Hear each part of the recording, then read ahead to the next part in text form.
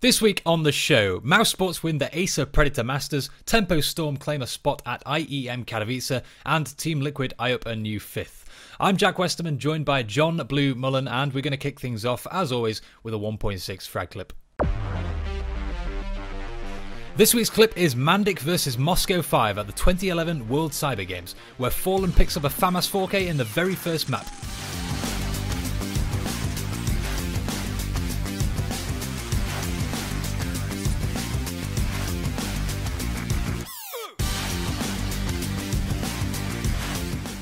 Unfortunately, Mandic would lose the quarterfinal 2 maps to 0 and finish in 5th to 8th place. ESC Gaming would in fact go on to win the whole tournament. Our first story this week is the Acer Predator Masters, more specifically the Season 2 finals, which took place from February 11th to 13th in Krefeld, Germany. So, Blue, as we have a look at the upper bracket graphic here on screen, the prize distribution for this tournament was $20,000 first place, and I think they got something like 5 PCs on top of that. And as we take a look at the upper bracket, we'll see Mouse Sports, LDLC White, Alternate Attacks, EFrag, kind of a nice mixture of, I guess you'd call them mid-tier European teams, right? Yeah. So, Mouse Sports advance, EFrag advance, Hellraisers out of that first quarterfinal. Blue, walk us through this graphic. What do you think the big surprises are here, and who had standout performances in your eyes? I don't think there was really any, big surprises here for the most part. This entire upper bracket, with maybe the Hellraisers and Flipside semifinal there being the only exception. Yeah. Most of this upper bracket makes sense for the most part. LDLC, I think there was some talk about them. They put up a good fight against Mouse Sports, taking them in overtime on one of the maps. I think some people may have expected them to do just a little bit better, considering they won that recent Winter Assembly Land 2 weeks back. Yeah. However, you're up against Mouse Sports, and when you compare Mouse Sports to LDLC White, I still think Mouse Sports is sort of a cut above the rest of the team there. Okay, and just picking on LDLC White for a second here in this bracket, they're kind of a team that, Jason and I have talked about them on Pop Flash before as kind of being this inconsistent team. They'll win really small scale lands, and then when time comes to step up at slightly bigger events, they kind of fall flat. Do you think that's an issue with these mid-tier teams in Europe and North America? I guess that the consistency tends to be a real issue for them. Yeah, I think that's absolutely a problem. It's partially, in my eyes, I think it's because of the fact that they just don't get enough chances to go up against some of the bigger teams like Mouse Sports. Sure. And the other part of it too, this definitely does not apply to every team, but it could be sort of the nerves that come into play when you go up against those larger scale teams, and you sort of crack under the pressure. I think could be a part of it too. But for the most part, I think it's just a lack of experience. Absolutely. Okay, well, hopefully some of these teams get more experience in going forward. That, of course, was the upper bracket. So if we jump over and take a look at the lower bracket, we'll see Alternate Attacks ultimately ended up here, LDLC White, Vexed, and CSGO Lounge to start things off. Then, of course, Hellraisers came down, EFrag, as we move over to the middle of the graphic. Now, I want to talk about Alternate Attacks a little bit, Blue, because this is an organization that's no stranger to Counter-Strike. They had a really good 1.6 team. They had a good Source team for a while. Now they're back with a CSGO team. But it feels like they haven't quite broken into the upper echelons of this game yet. Do you think that's fair to say? And I guess what do they have to do to get up there? I think it's still going to be a little bit of a ways off. I took a look at some of their other tournament history, as well as I actually haven't had too much of a chance to watch this team prior to this event. Yeah, there's definitely a rising team for sure, as they've been having some really good performances, a lot of first through third place finishes at a lot of smaller events. However, we haven't really seen them play at any bigger events as of yet, and most of these victories have been in sort of a recent spurt over the past couple weeks and past months or so. So I don't necessarily know if we're going to see this team suddenly just bust onto the scene. One place I would pay attention to them is going to actually be in ESEA's own league, as right now they're actually dominating Premier, currently 4-0, only behind one more team because they've played 2 more matches than them, but they're definitely one of the top teams right now in Premier, which means if this performance continues, they could be in contention for a Pro League slot. However, that's still a couple months off, so I'll have to wait and see on that one. Yeah, absolutely. And of course, if they win Premier, then they'll move up to potentially Pro League next season as well, right? Which would be great for those guys. Just before we leave the lower bracket here, Blue, I want to pick your brains on EFrag a little bit, because they're kind of a team that we've heard a lot more about them in recent weeks than we had in the past. They made waves at previous events, and they ultimately would go on to finish 3rd in this tournament overall. Does that strike you as being about right for this roster? Yeah, I think that's pretty on par for them when you consider that Mouse Sports and Flipside end up placing in first and second place in front of them. And I mean, the flip side game was also incredibly close too, where they played up against them to get that final slot in the grand finals of the event. They only really ended up dropping the ball on those final two maps, but this is a team that has shown plenty of times in the past, as you've already said, that they can go up against some of the top tier 1 teams. They've recently, I think a couple weeks ago, they had a match where they were able to take a map or two off of Ninjas in Pajamas as well, and they've gone up against some of the bigger teams in a lot of online leagues where they've actually beat them, if I can remember, in a couple of cases too. Teams like Australis now, I can remember they beat them at least once on a couple of maps, and plenty of the other big dogs. So these guys can definitely play up against some of the bigger teams. They just haven't had that really large event where they've had a high placing that sort of busted them into the attention of the entire scene as of yet. Okay, well, you mentioned Flipside there as well, so let's get the championship round up on the screen here. So this is the lower brackets lower bracket finals on the left, which we just talked about. That was eFrank versus Flipside, which Flipside would go on to win, and the grand finals over on the right. Now, slight caveat around the grand final in that Markelov for Flipside wasn't able to play in this tournament. I think his visa got cancelled on the last day, or it ran out, right? There was the rumor I heard, I don't know if this was confirmed or not, but I think it was he had a 1-year visa that he got last year around this time, and he forgot that it was expiring on that Sunday, so he didn't want to risk having to deal with, the Schengen zone or whatever that's called.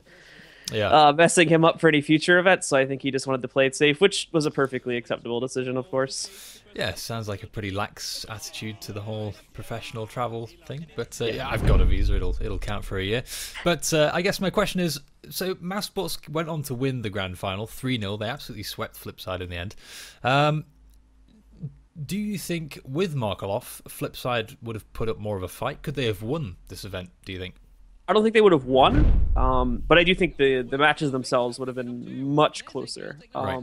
You could obviously tell these guys played in the upper bracket finals just before this, and the matches were much closer. Flipside was putting up a much bigger fight, whereas in these grand finals, the two maps that were played, as you remember, Mousesports also got that one map advantage to start the set off to begin with. Mousesports basically just plowed through them in the finals, so it definitely seemed like Flipside just lost all their steam when they had that sub in, and unfortunately their sub wasn't really able to bring them back up to par to actually beat them. All right, well, that was the Acer Predator Masters, which took place over the weekend of February 11th to 13th in Krefeld, Germany. Congratulations to Mousesports, who won the whole thing. And before we move on to topic number 2, we're going to jump over to Miss Harvey, who's got a CS fact for us.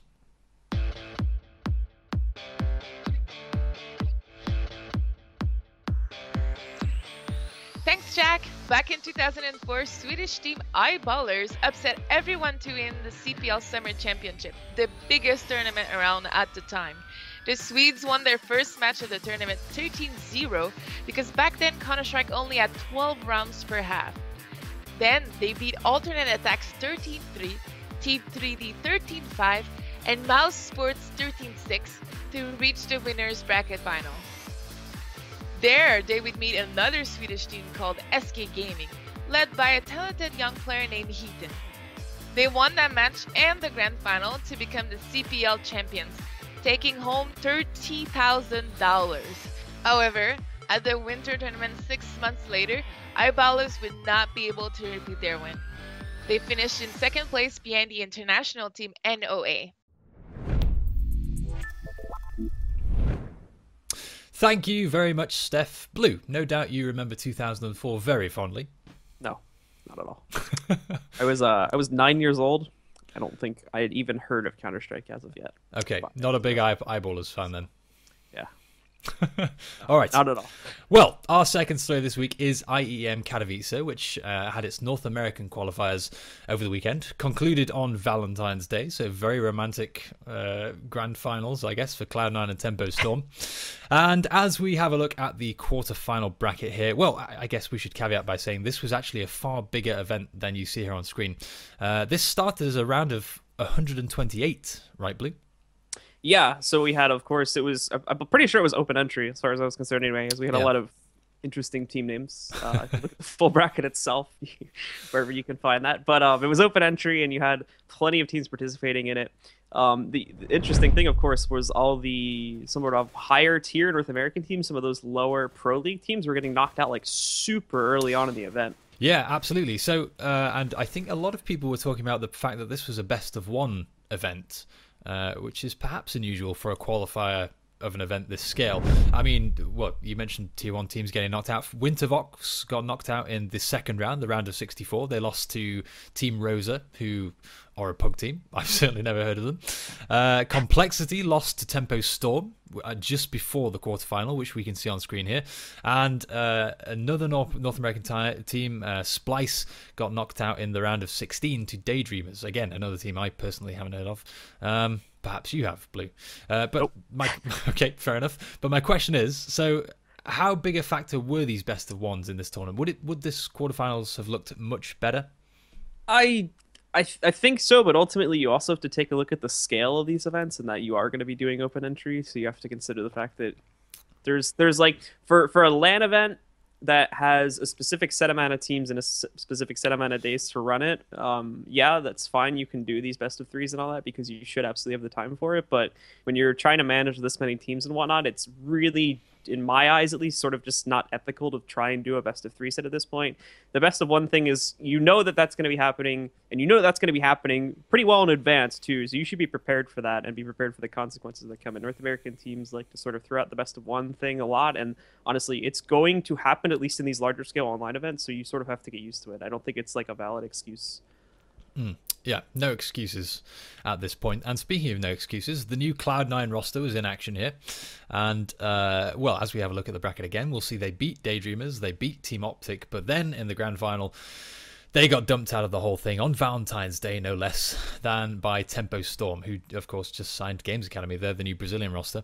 So this new Cloud9 roster came up short. They lost 14-16, 17-19, so pretty close games. Shroud and Skadoodle were the number 1 and number 2 ranked players, but then you had Stewie, who was break-even, and Nothing, who went pretty negative in this tournament. How much do you think his in-game leader role is hurting his play overall? I wouldn't. There was definitely still some plays and some maps actually where Nothing was able to have a pretty big impact on the team. So I agree that in certain circumstances where the team's under pressure, it's definitely going to be hurting his own stats because he has to focus on that calling. But yeah, if the team, I'm bringing up the word momentum, which is like probably one of the most overused words to describe teams, but I'm going to bring it up here. I think if C9 starts off well and can get the momentum going and Nothing doesn't have to worry about calling that much, I think he can still frag pretty competently. But as soon as you put like any pressure on C9 and he has to switch his attention to the calling aspect, that's when I think he starts to drop the ball a little bit. Okay, and well, we should talk a little bit about the team they lost to as well, of course. So 2-0 to Tempo Storm. They've earned their place at Katowice, and they did so in style. They beat Complexity, Liquid, CLG, and Cloud9. So it's not like they had an easy route to this spot in the tournament. Yeah, it's a hell of a run. The funniest thing about it too is there was like smaller discussions happening on Reddit, like, oh, they beat the top team in NA, and people were like, well, they didn't beat the top team in NA because Liquid is the top team in NA. Well, they also beat them, and they beat CLG, and they also beat Cold out on top of that as well. So there's like no excuse. They pretty much bursted their way through like every single team in North America that could have possibly stood a chance against them. So it's not even like you could argue they had an easy bracket either. Yeah, well, to take all excuses away from North America, do you think Tempo Storm played well, or was this the North American teams screwing up?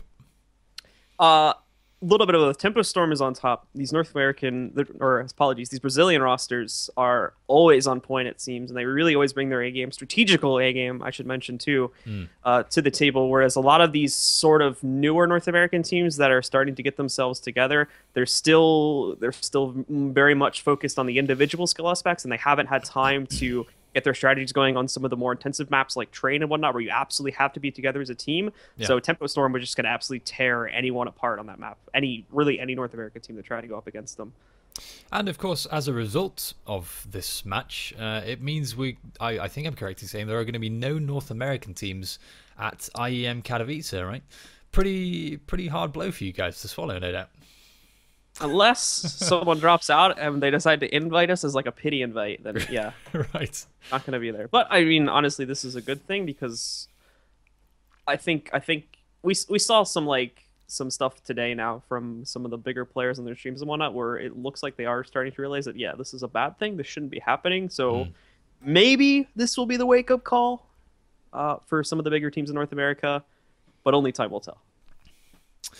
Okay, well, one last question before we leave this topic, and I guess it's to do with the performance of some of these North American teams again. Now, given that so many North American players are, I guess, part-time streamers, especially people like Cloud9, right? I think they've got 4 players on their roster who stream on a regular basis. It's pretty much just Skedoodle who doesn't, as far as I'm aware. Is there any incentive for them to actually improve? Or are they, if they're making so much money streaming, what is the incentive for them to get some skin in the game and enter these tournaments, essentially? So this is the loaded question, because when you sit back for a moment and think about this, if you're purely in esports for the money, prize money is nowhere near like a huge incentive anymore to do well in these events. So like, you're already making loads of money probably from your salary, from your stream earnings, and wherever else you manage to find revenue. So it's definitely not money driven. However, I hold this belief, and I think the majority of people that are in esports hold this belief, that if you're getting into esports, you shouldn't be doing it for the money. You should be doing it for some greater purpose. And we would hope for the majority of these players that would be to become the best in the world, to get a good roster, and finally become the dream team for North America and become the best team in North America. But that is 100% up to the players themselves for them to decide. There's not really anything that we could say. There's not really anything we can force upon them or incentivize them to become this best team. That's 100% up to the players for them to incentivize themselves to become the best team. Last but not least, I've got some quick fire questions for you, Blue. So, quick as you can, give me your thoughts on the following news stories from the week. First of all, there are reports of Team Liquid potentially looking to sign Kusta. And at this point, it's not even really reports, right? Because there's been tweets, odd shots, every form of medium that seems to point towards this happening. So it's going to be interesting because there's like a screw that's been thrown into the gears, essentially. Ryu said on Twitter that Kusta probably would not be continuing with the roster after his contract expired. Yeah. There was some odd shots from Dren where he was either jokingly or seriously saying that he was off the roster and, making jokes about joining CLG as like their stats manager or something like that. So it seems like it was going to happen. However, there was also a tweet that came out earlier today from Adam Apicella that says, and I quote, PSA, the only way a player qualifying for a minor or the LCQ can participate in the major is with the team they qualified with. So this would mean that Kusta, if he is going to jump onto Liquid now, he technically can't play with Liquid in that qualifier because he already played with Enemy in the minor. He has to stick with Enemy for the minor itself to proceed onwards to the major if he wants to play in the major. Now, Liquid, it's up to them at this point whether they want to risk like splitting the team into 2 sides to play in the major and then afterwards. But obviously the team itself, if there's one player on the team that knows he's not going to be a part of it after the major, why would he actually care about the team at that point forward? So more than likely, I do think that this roster change is going to end up happening, but it's probably going to end up happening after the major itself when there's not going to be these weird rule changes that end up happening if this rule continues as it is now, because there was a lot of outrage. Surrounding it from quite a few people in the community, and I don't really think it's that good of a rule either. So we'll have to wait and see if Valve or MLG are allowed to make that change within the coming weeks. That's it for this week. I'm Jack Westerman, joined by John Blue Mullen. And we'll be back with another episode of Pop Flash on Wednesday.